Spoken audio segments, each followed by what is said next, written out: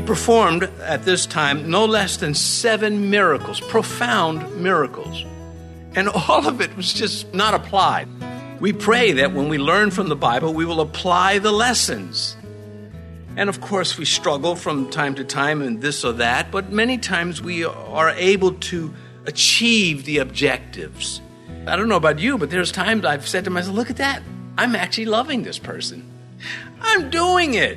I'm doing the Christianity. Thank you, Lord.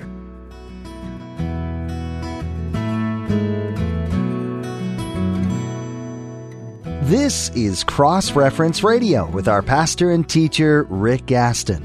Rick is the pastor of Calvary Chapel, Mechanicsville.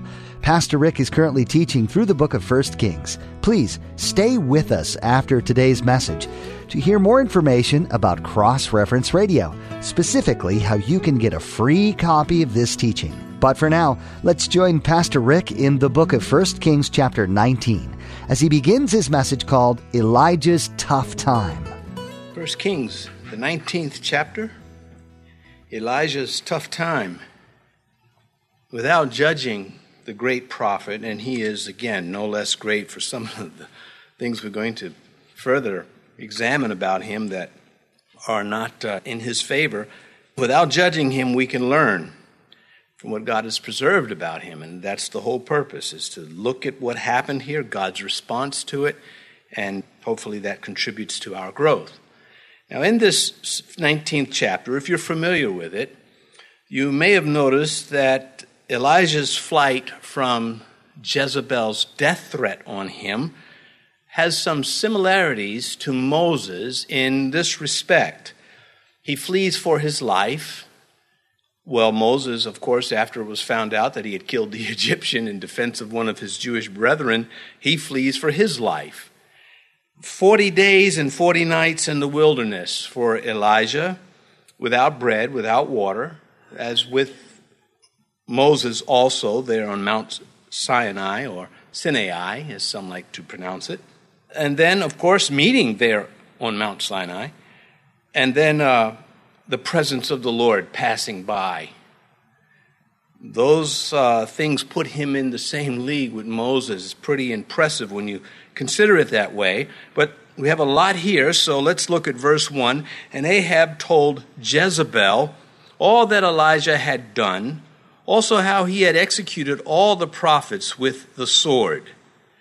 Well, remember the last verse in the previous chapter said that Elijah got to the city first ahead of Ahab.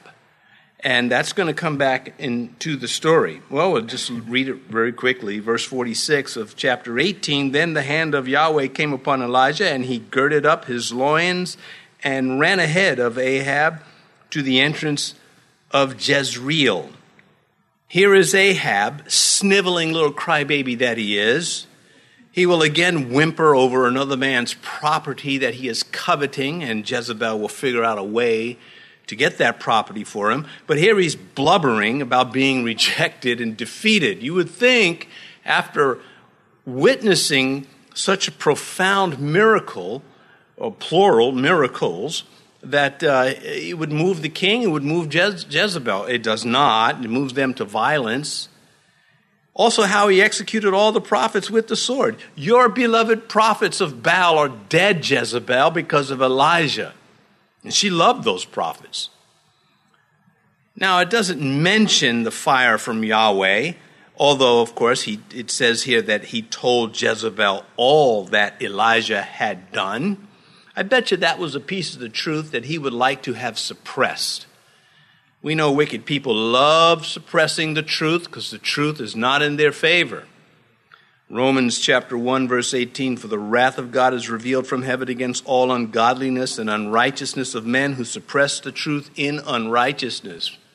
A lot of news editors are going to be in hell for the truths that they suppressed because they did not want people to find out about the wickedness that was going on so that it could be prevented. But truth doesn't matter to these two. They preferred their soap opera gods. Well, that's what man-made gods are. It's just this drama of superhuman beings doing their wickedness this was the case with Greek mythology and the Roman gods. It's just this big soap opera, never-ending story. They just keep tacking on a new story when that one got boring and perverse. The perversity. Pompeii, then the archaeologists have uncovered so much in Pompeii that tell us about how perverted not only the people were, but their gods were, which were a product, of course, of their imagination. Jezebel was an evil human being, and Ahab adored her. And we can't lose sight of that. It will come out later in chapter 21 when he steals the vineyard of Naboth. Verse 2, then Jezebel sent a messenger to Elijah saying, so let the gods do to me, and more also, if I do not make your life as the life of one of them by tomorrow about this time. She sends a messenger because she couldn't send an assassin. She wanted to kill this man. Why not put a dagger in the messenger's hand? I think this is bravado. I also think the prophet missed this point. He missed the fact that, if she really wanted to kill me, here's her chance with the messenger. But it doesn't happen that way. It says here in verse 2, saying, so let the gods do to me, and more also, if I do not make your life as the life of one of them by tomorrow about this time. Well, tomorrow will come and go. Well, he flees, of course, but her oath fails. If she could have killed him or had him killed, she would have. And here we find out that for her, well, let me go back and go forward a little bit. There were those that took an oath to kill the Apostle Paul, that they would neither drink or eat until they killed him. Well, he got away from them. Did they starve to death? Or how do what do you do? Okay, cancel the oath. Anyway, it just reveals the folly of it all.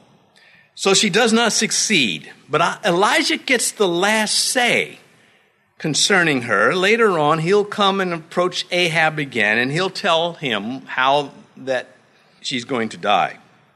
That her gods could not honor her oath.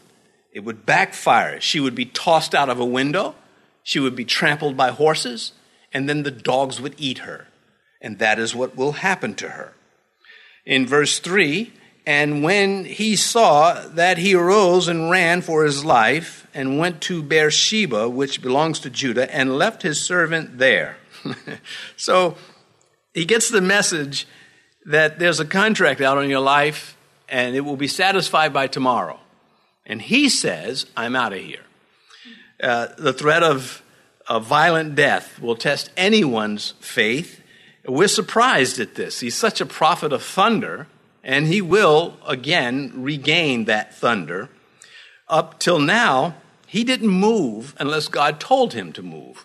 Go to Kerith, the brook, and then go to Zarephath, then go tell Ahab. Well, here he's moving without God. What happened to the words of Elijah that said, the God before whom I stand, and the Jezebel whom I flee? This crushed him. He didn't take this lightly. This will collapse upon him. This mistake. God's going to be so gentle with this man. He performed at this time no less than 7 miracles, profound miracles. And all of it was just not applied. We pray that when we learn from the Bible, we will apply the lessons. And of course, we struggle from time to time in this or that, but many times we are able to achieve the objectives. I don't know about you, but there's times I've said to myself, look at that. I'm actually loving this person. I'm doing it. I'm doing the Christianity. Thank you, Lord. It's humorous on some levels. Another one is quite remarkable. So he's running without God. Unconsciously, we can assume that God has grown less efficient in our lives if we're not careful. Those earlier days, he seems to be right there with us, and then as time goes on, all of a sudden we've got more knowledge of the Scripture, more knowledge of the faith, and yet God does not seem to be as on the ball for us or as interested in us. Of course, that is not true. At this point, Charles Spurgeon makes this statement, this comment, And I've said this before, and it's such a remarkable statement. He says, Elijah retreated before a beaten army. It's so accurate. It's so true. It's something to remember. Do I do that? Do I gain the victory in Christ and then retreat because of something that spooks me? It says here, and he went to Beersheba, which belongs to Judah. That's about 100 miles from Jezreel. It is Judah's southernmost border, at the end of Judah's territory, completely out of the jurisdiction of Ahab and Jezebel. But he's not finished running yet. He has to get rid of his servant so he can move faster, it appears. It says, and left his servant there. This is the servant that was on the mountain with him. And he said, go look for the cloud. And I see a cloud the size of a man's hand rising out of the east. And now he's witnessing his pastor collapse right in front of him. Well, it's unfortunate, an unfortunate witness, but this stuff happens. And I think also unfortunate is how Christians react. I mean, wouldn't it have been horrible if after God restores Elijah that the servant doesn't want to have anything to do with the prophet? I don't think that happened at all. In fact, the ministry of Elijah gets elevated in this sense. Out of this, Elisha will be anointed to be his disciple. He doesn't take the ministry right away. He's got things to learn. And Elijah and Elisha, they're both remarkable servants of God. So he leaves his servant after defeating Satan's clergy. Remember that. He gets up to the city gate. That's where I read from chapter 18, verse 46. He gets to the city gate. He gets news that there's an attempt on his life coming, and he retreats before that defeated army. Fear shut down his thinking and his faith and his recall, at least effective recall. In other words, he could have remembered the miracles, the wonders, sure, but he wasn't applying them, so it was ineffective. At the word of evil, he runs. Paul says to the Galatians, are you so foolish? Having begun in the spirit, are you now being made perfect in the flesh? And that's we're seeing on the unraveling of this great man of God without judging him, learning our lessons. If Elijah can flee, I can flee. If Elijah can be restored, I can be restored. If Elijah can flee, I can learn not to flee. Verse 4, but he himself went a day's journey into the wilderness and came and sat down under a broom tree, and he prayed that he might die and said, it is enough now, Yahweh, take my life, for I am no better than my fathers. Well, at this pace, according to what we have here, he covers a distance of 100 miles plus a day's journey in less than 24 hours. He's moving. We don't know how long he had that layover in Beersheba. But if we have lost hope, then we have ceased to be an asset. This is a fact, and it helps us remember to not lose hope, regardless of how great our ability is. Not even the mighty Elijah was worth much to God in this hopeless state. He ran without orders to run. Other times he was told to run, told to return. And to lose courage is to become a liability. Great lesson there. I don't want any of that in my life. But what happens if I do lose hope? What happens if I do turn tail and run? Well, there's more to me than that, and there was more to Elijah than that, and that is something that Satan does not want us to be mindful of. God does. And he came and sat down under the broom tree. This tree, incidentally, Job mentions that it's edible. The roots were edible. Job chapter 30, verse 4. I'm sure you want to write that down in case you really get hungry sometime. You know you can eat parts of a broom tree. He says, it's enough. I've had it. I've had it with ministry. I've had it with life. That's what that means. The drama, the brook with the ravens bringing me food, the child that died and that whole fearful episode, and now this, I'm done. I feel like a coward. That's what he is going through.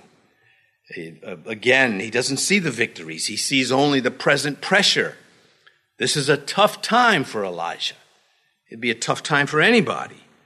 Had he so isolated himself from other believers that he could not benefit from the encouragement that comes from the body of believers, the righteous brethren? I think that is part of it. He says here, now, Lord, take my life. Now, of course, he didn't mean this, but it is serious stuff. If he meant it, if he wanted to die, he could have just stayed back in Jezreel. There are plenty of people that are willing to help him with that. So he's dejected at this point. His performance as a man of God is now defective to him, unlike ever before. And he wanted to no longer be, to just be removed from it all. He was ashamed of himself. He had to have told this story, and it had to still hurt when he told it. The sting was still there of having forsaken his duty to God. Isn't it ironic that the man here that asked to die never dies? He gets taken away in a chariot. God, the comedian, is just like, no, and in fact, I'm not going to let you die. Not in a spiteful way, not like so there, but just in a remarkable way. And we believe this, and there are countless multitudes that hate us for believing this. They think this is all a myth. And when you look at the things they believe, it's just like, you know what, I'm good where I'm at. You need to get over here. Jesus said, and whoever lives and believes in me shall never die. You cannot read that verse without the complete verse, because it's not an empty statement. It has a question that goes with it. When he says to Martha, and I know at the risk of just being redundant, whoever lives and believes in me shall never die. Do you believe this? It's quite a challenge. Well, he'll get other chances to run, and he won't flinch. In fact, he'll call fire down on people for having the audacity to come and arrest him. But this, please kill me alumni group, we should consider it. Well, Job of the group, he had the greatest cause to say, okay, I'm done. But Job, of course, wanted his life to end. Moses, if you're going to treat me this way, just kill me now. Just love these guys for their honesty. Then Jonah, thrice with Jonah. Jonah had big problems. But these guys prevail because they tell us things that, again, only they could have told. Dejection can be a serious thing to a servant, to a great servant, and learning this can help us be prepared. I know in my life, I'm not in any place when I feel down. Other servants have been here too. Jeremiah, he just fed up with ministry, fed up with life, fed up with all that was going on. Paul the apostle at one point said, I despaired even of life. Where was God? The delay. Why wasn't God doing more quickly? And so he says, I'm no better than my fathers. Well, God never asked you to be better than your fathers. He just wanted you to serve him. A little insight onto how the prophet saw himself as, I'm better than everybody else. But we've covered some of his arrogance, and we'll get back to it a little bit more, because he's not letting it go himself. It can take a long time to come to this realization that you know better than anybody else. In our youth, we can tell ourselves that the world has been waiting for us, and here I am. Everybody else is missing the ball. I see what needs to be done. Yeah, you go run with that. We'll see you in 10 years after you've made everybody around you miserable, and then you come to realize that you're just like us. Anyway, the lesson, it is better to run to God without running from the work of God. That's true. But it's also sometimes very difficult to do, because there's these things that inside of us, they're invisible, but they're there. They make you want to strike back at God and say, I'm done with you. Not as far as salvation. I'm not talking about that. I'm talking about the apostates do that. I'm talking about serving God. God is so patient with us. I'm going to let you just chew on that for a minute and see how you land. Verse 5, then as he lay and slept under a broom tree, suddenly an angel touched him and said to him, arise and eat. So God does not give up on his prophet. He comes and he feeds him. He ministers to his physical needs. Now, it is true. There's one way Elijah could have avoided all of this. Just stay in bed. Don't serve. Just go do something else. And so he's on the front line. And that helps us be a little bit more gentle with him and ourselves and others. In verse 6, then he looked, and there by his head was a cake of bread on coals and a jar of water. So he ate and drank and lay down again, just like that. I'm always amazed at these people that have these angelic visions in the scripture, and they just act like this guy just shows up out in the wilderness with food. He eats, thanks, and goes to sleep. Doesn't he have a comment to make? Like, are there houses in heaven? You know, there's so many questions to ask these guys. They know so much stuff. Anyway, here's an interesting thought about this. God, I believe, created the universe in a matured state. When he created the universe, the light traveling at the speed of light from some far-off galaxy was already at its destination. It did not have to wait light years to arrive. God can create cooked food. That's what we're seeing here. This is what, you listen, it took billions and billions of years to do that. No, it does not with God. But they don't want that, because then they have to be accountable morally, and that is the big disconnect. So he ate and drank and lied down again. What was he supposed to do? Didn't have a camera with him to take a picture of the guy? Could you see Elijah in a selfie and the angel? That just would have been wonderful, but God knew better. Again, most of the time in Scripture, the recipients of such visions and miracles seem unimpressed. It doesn't mean Aruna threshing the wheat, and the angel shows up and he just keeps working. Gideon, just dialoguing casually. Oh yeah, well, if I'm a man of God, and how come our ancestors, Manoah and his wife, the parents of Samson, they were a little bit, oh, this is spooky. So that was cute. Because he's like, we're going to die. We've seen God. And she's like, stop it. You'd be dead already. I mean, you got to love that exchange. Anyway, verse 7, and the angel of the Lord came back a second time and touched him and said, arise and eat, because the journey is too great for you. So again, he allows the prophet to eat twice. He feeds him twice. He lets him sleep twice. And he allows him to rest and digest. Now, my doctor told me once, don't eat and lie down. Don't eat and sleep. Well, but the food makes me sleepy. I mean, it's the best time.